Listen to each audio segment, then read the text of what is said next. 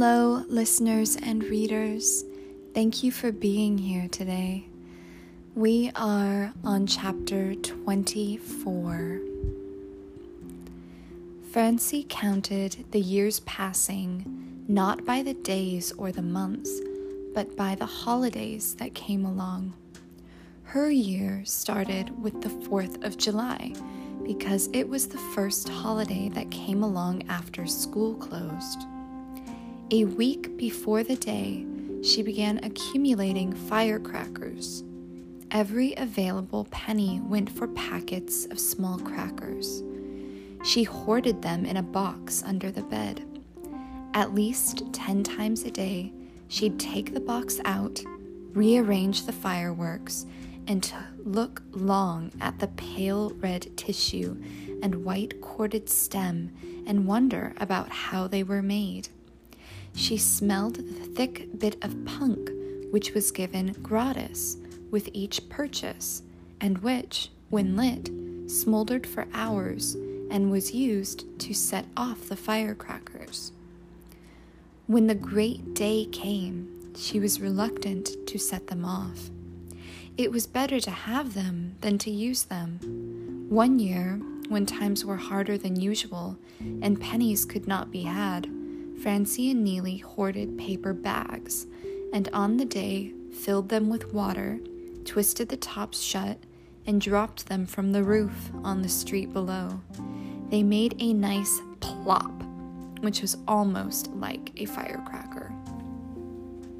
Passers-by were irritated and looked up angrily when a bag just missed them, but they did nothing about it, accepting the fact that poor children had a custom of celebrating the 4th of July. The next holiday was Halloween. Neely blackened his face with soot, wore his cap backwards and his coat inside out. He filled one of his mother's long black stockings with ashes and roamed the streets with his gang, swinging his homely blackjack and crying out raucously from time to time. Francie, in company with other little girls, roamed the same streets, carrying a bit of white chalk. She went about drawing a large, quick cross on the back of each coated figure that came by. The children performed the ritual without meaning. The symbol was remembered, but the reason forgotten. It may have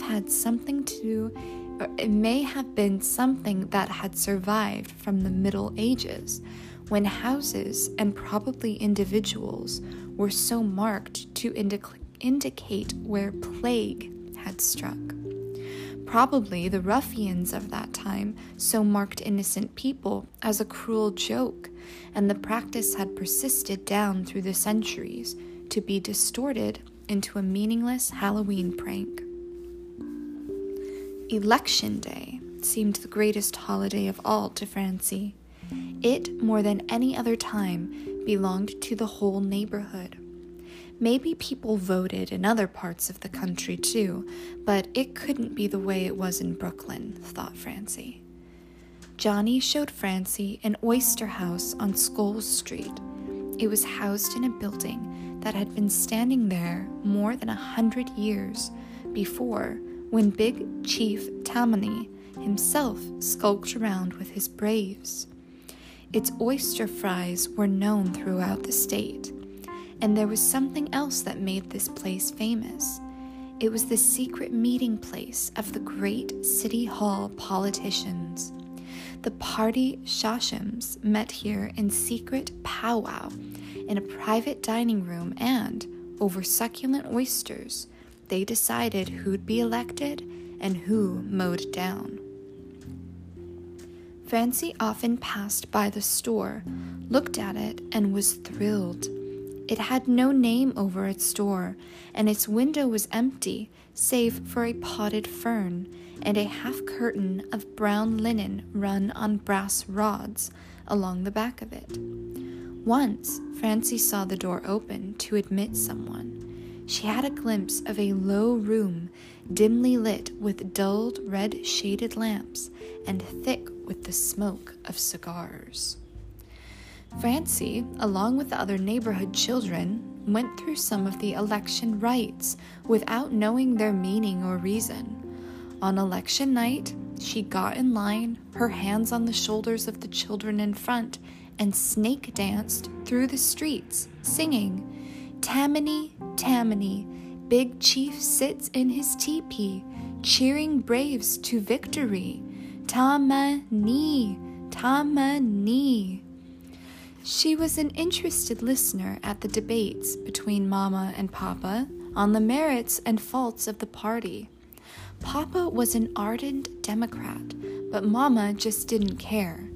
Mama criticized the party and told Johnny he was throwing his vote away.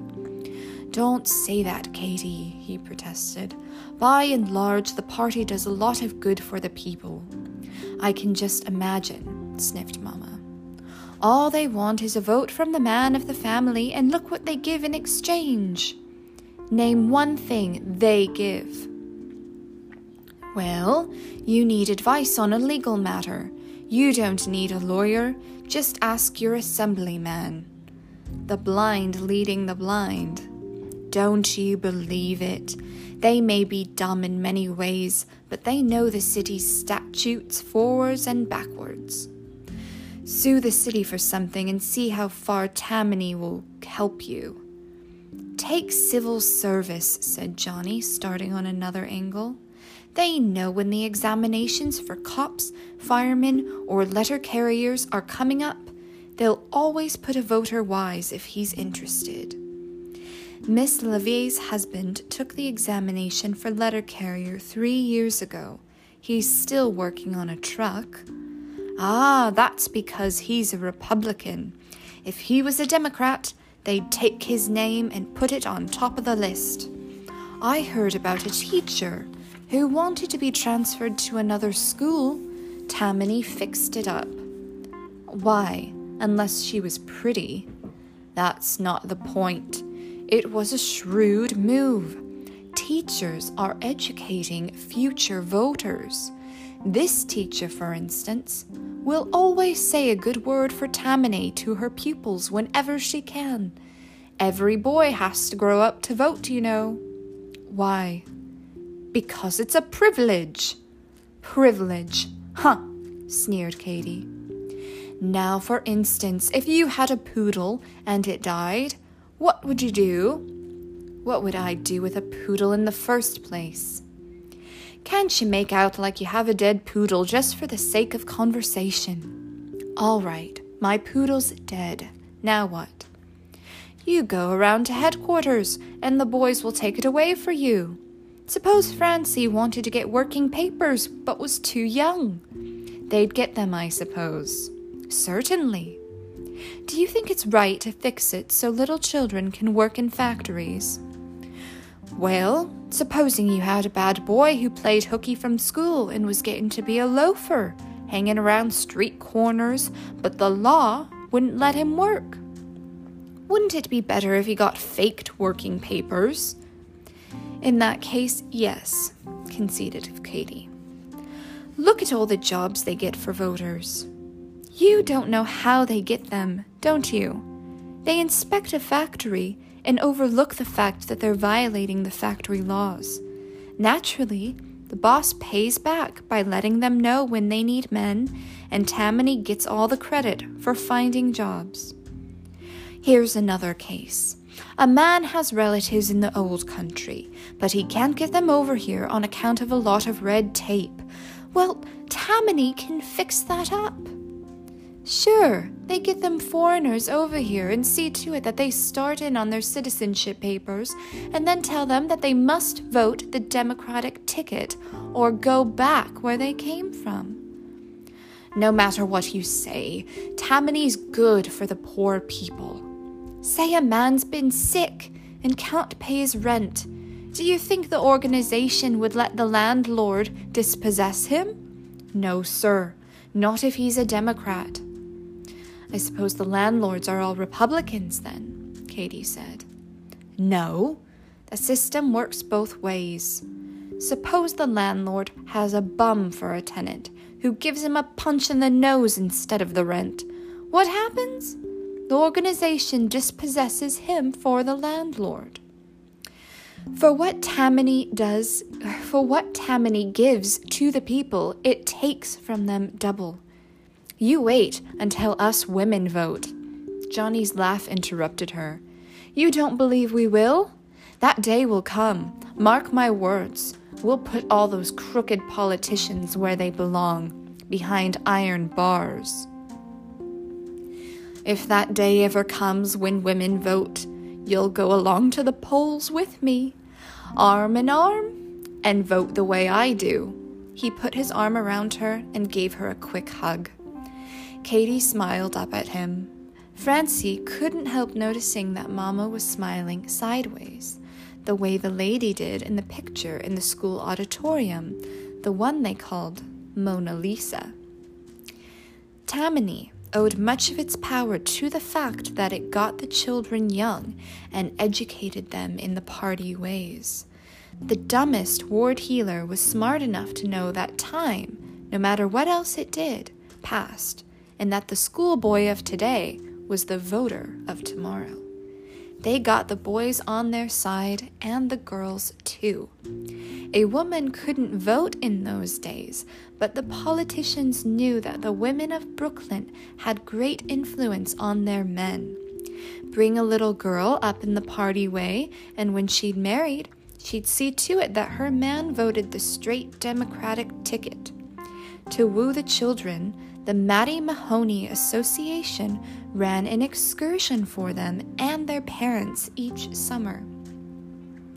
Although Katie had nothing but contempt for the organization, she saw no reason why they shouldn't take advantage of the good time. When Francie heard that they were going, she was as excited as only a 10-year-old who had never been on a boat before could be. Johnny refused to go and couldn't see why Katie wanted to go. I'm going because I like life, was her strange reason. If that racket's life, I wouldn't take it with coupons, he said. But he went anyhow. He figured the boat trip might be educational, and he wanted to be on hand to educate the children. It was a hot, sweltering day. The decks teemed with kids, wild with excitement, racing up and down and trying to fall into the Hudson River. Francie stared and stared at the moving water until she worked up the first headache of her life. Johnny told his children how Hendrik Hudson had sailed up that same river so long ago. Francie wondered whether Mr. Hudson got sick to his stomach like she did. Mama sat on the deck looking very pretty in her jade green straw hat and a yellow-dotted Swiss dress that she had borrowed from Aunt Evie.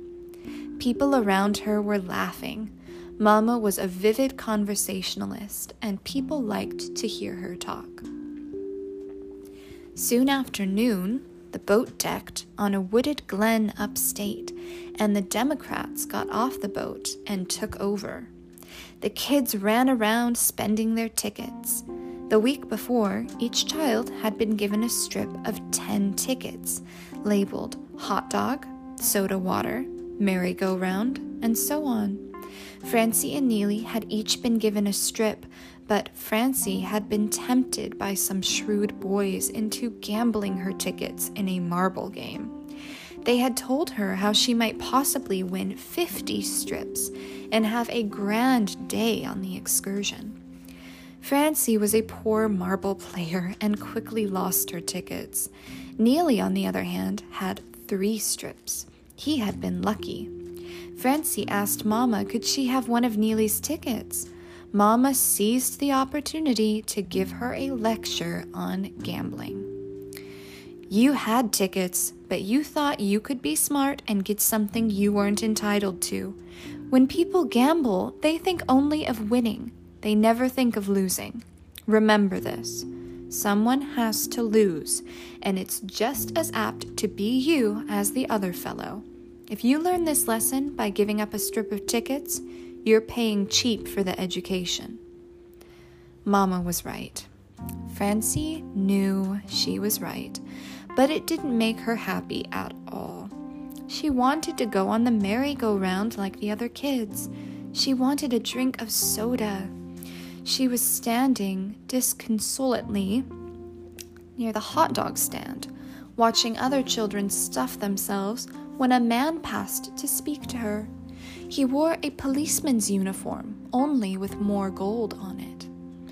"No tickets, little girl?" he asked. "I forgot them," lied Francie. "Sure, and I was no good at marbles myself as a boy." He pulled 3 strips from his pocket. "We count on making up a certain number of losses each year, but it's seldom the girls are the losing ones. They hang on to what they have, be it ever so little." Francie took the tickets, thanked him, and was backing off when he asked, "Would that be your mother sitting over there in the green hat?" "Yes." She waited. He said nothing. Finally, she asked, "Why?"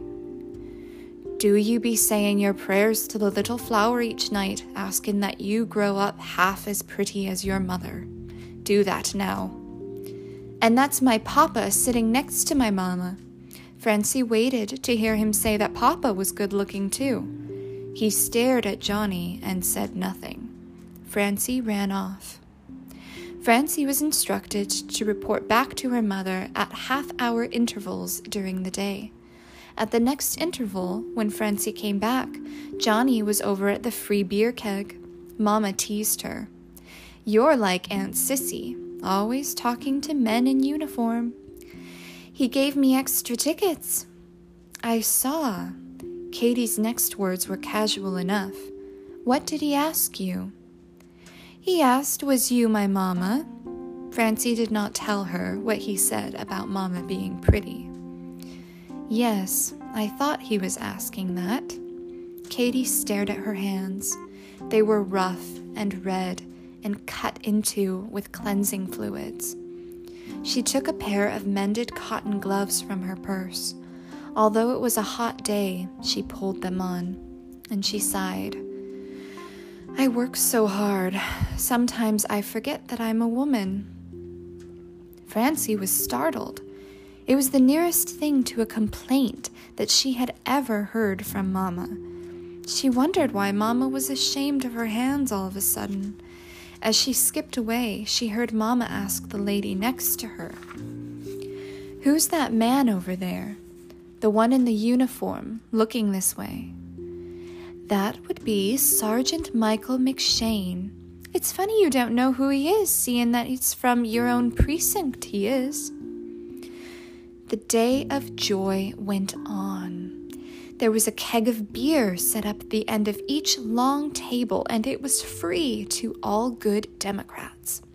Francie was caught up in the excitement and tore around, screamed and fought like the other children. Beer flowed like a Brooklyn gutter after a rainstorm. A brass band played doggedly. It played The Kerry Dancers and When Irish Eyes Are Smiling and Harrigan, That's Me. It played The River Shannon and New York's own folk song, The Sidewalks of New York. The conductor announced each selection. Mattie Mahoney's band will now play. Each song ended with the band members shouting in unison, "Hooray for Mattie Mahoney!" With each glass of beer drawn, the attendants said, "Compliments of Mattie Mahoney." Each event was labeled the Mattie Mahoney Foot Race, the Mahoney Peanut Race, and so on. Before the day was over, Francie was convinced that Mattie Mahoney was a very great man indeed. Late in the afternoon, Francie got the idea that she ought to find Mr. Mahoney and thank him personally for the nice time. She searched and searched and asked, and a strange thing happened. No one knew Mattie Mahoney. No one had ever seen him. Certainly he was not at the picnic. His presence was felt everywhere, but the man was invisible. Some man told her that maybe there was no Mattie Mahoney. It was just the name they gave to whatever man was head of the organization. "I been votin' the straight ticket for 40 years, he said. "Seems like the candidate was always the same man, Matty Mahoney, or else it was a different man, but with the same name. I don't know who he is, girlie. All I know is that I vote the straight Democratic ticket." The trip home down the moonlit Hudson was notably only for the many fights that broke out among the men. Most of the children were sick and sunburnt and fretful. Neely fell asleep on Mama's lap. Francie sat on the deck and listened to Mama and Papa talking. "Do you happen to know Sergeant McShane?" Katie asked. "I know who he is. They call him the honest cop. The party has its eye on him. It wouldn't surprise me if he was put up for assemblyman." Excuse me. A man sitting nearby leaned forward and touched Johnny's arm. "Police commissioner is more like it, Mac," he said. "What about his life?" Katie asked. "It's like one of those Alger stories. He came from Ireland 25 years ago with nothing but a trunk small enough to be carried on his back.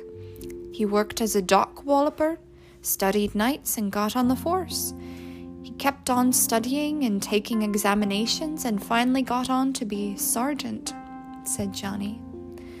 "I suppose he's married to an educated woman who helped him?" "Matter of fact, no.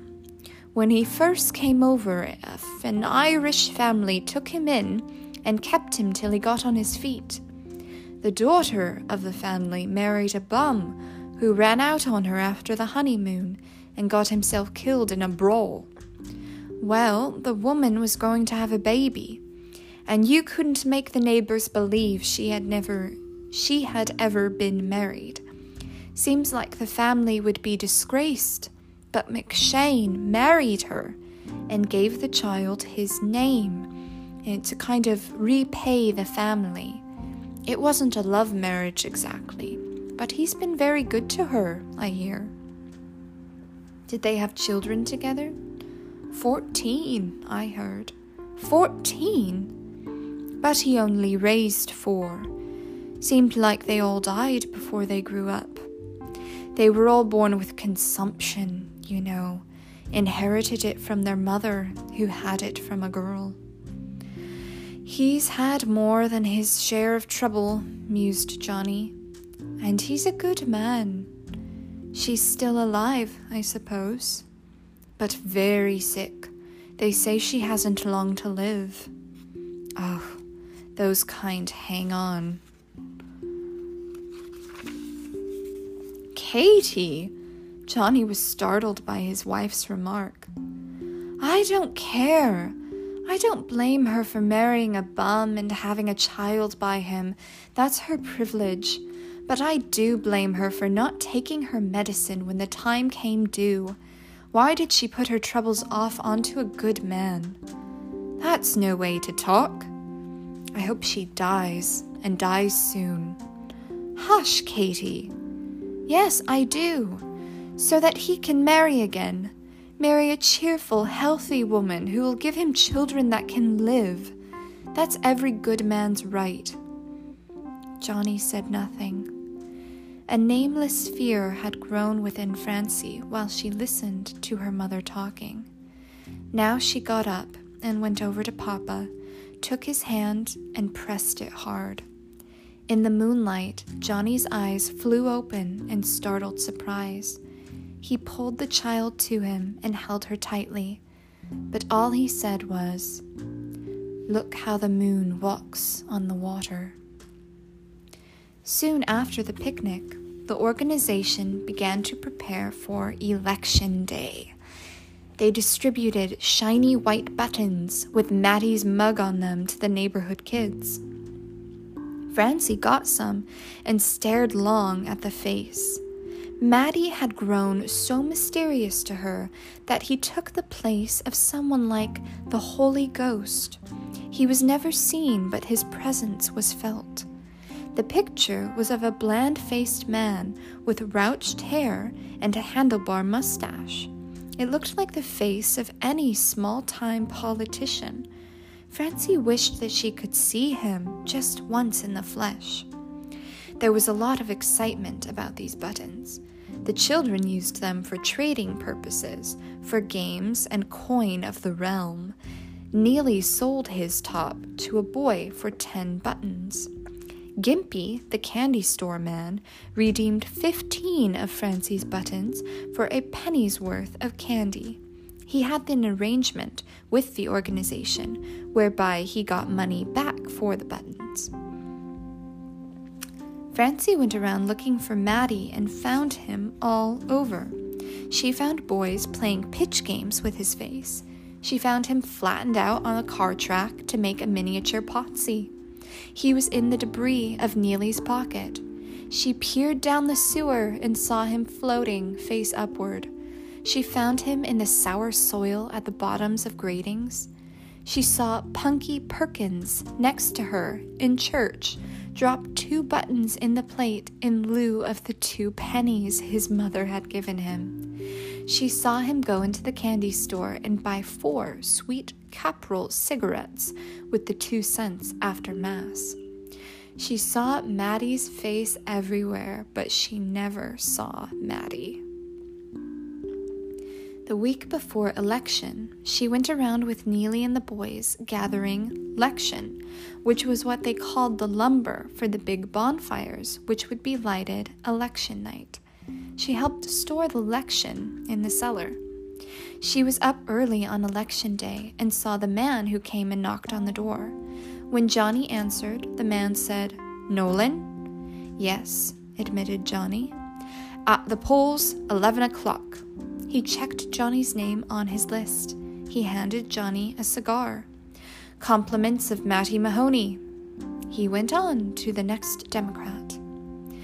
"Wouldn't you go anyhow without being told?" Francie asked. "Yes, but they give us each a time so the voting is staggered. You know, not everyone coming in a bunch." "Why?" persisted Francie. "'Cause," Johnny evaded. "I'll tell you why," broke in Mama. "They want to keep tabs on who's voting and how. They know when each man's due at the polls, and God help him if he doesn't show up voting for Matty." "Women don't know anything about politics," said Johnny, lighting up Matty's cigar. Francie helped Neely drag their wood out on election night. They contributed to the biggest bonfire on the block. Francie got in line with the other children and danced around the fire Indian fashion, singing Tammany. When the fire had burned down to embers, the boys raided the pushcarts of the Jewish merchants and stole potatoes, which they roasted in the ashes. So cooked, they were called Mickeys. There weren't enough to go around, and Francie didn't get any. She stood on the street watching the returns come in on a bed sheet. Stretched from window to window of a house on the corner. A magic lantern across the street threw the figures on the sheet. Each time new returns came in, Francie shouted with the other kids, "Another country heard from!" Maddie's picture appeared on the screen from time to time, and the crowd cheered itself hoarse. A Democratic president was elected that year, and the Democratic governor of the state was re-elected. But all that Francie knew was that Matty Mahoney got in again. After election, the politicians forgot their promises and enjoyed an earned rest until New Year, when they started work on the next election. January 2nd was Ladies' Day at Democratic headquarters. On that day, and no other, ladies were received into this strictly masculine precinct and treated to sherry wine and little seeded cakes. All day, the ladies kept calling and were received gallantly by Maddie's henchmen. Matty himself never showed up.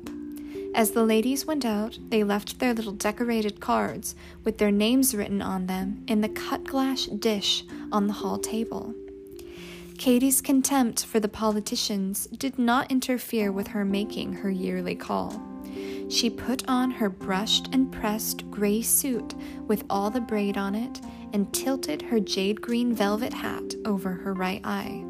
She even gave the penman, who set up temporary shop outside headquarters, a dime for making a card for her. He wrote, "Miss John Nolan," with flowers and angels crawling out of the capitals.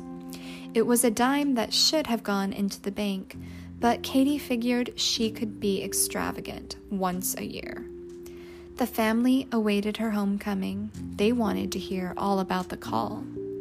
"How was it this year?" asked Johnny. "The same as always. The same old push was there. A lot of women had new clothes, which I bet they bought on time. Of course, the prostitutes were the best dressed," said Katie in her forthright way. "And like always, they outnumbered the decent women 2-1.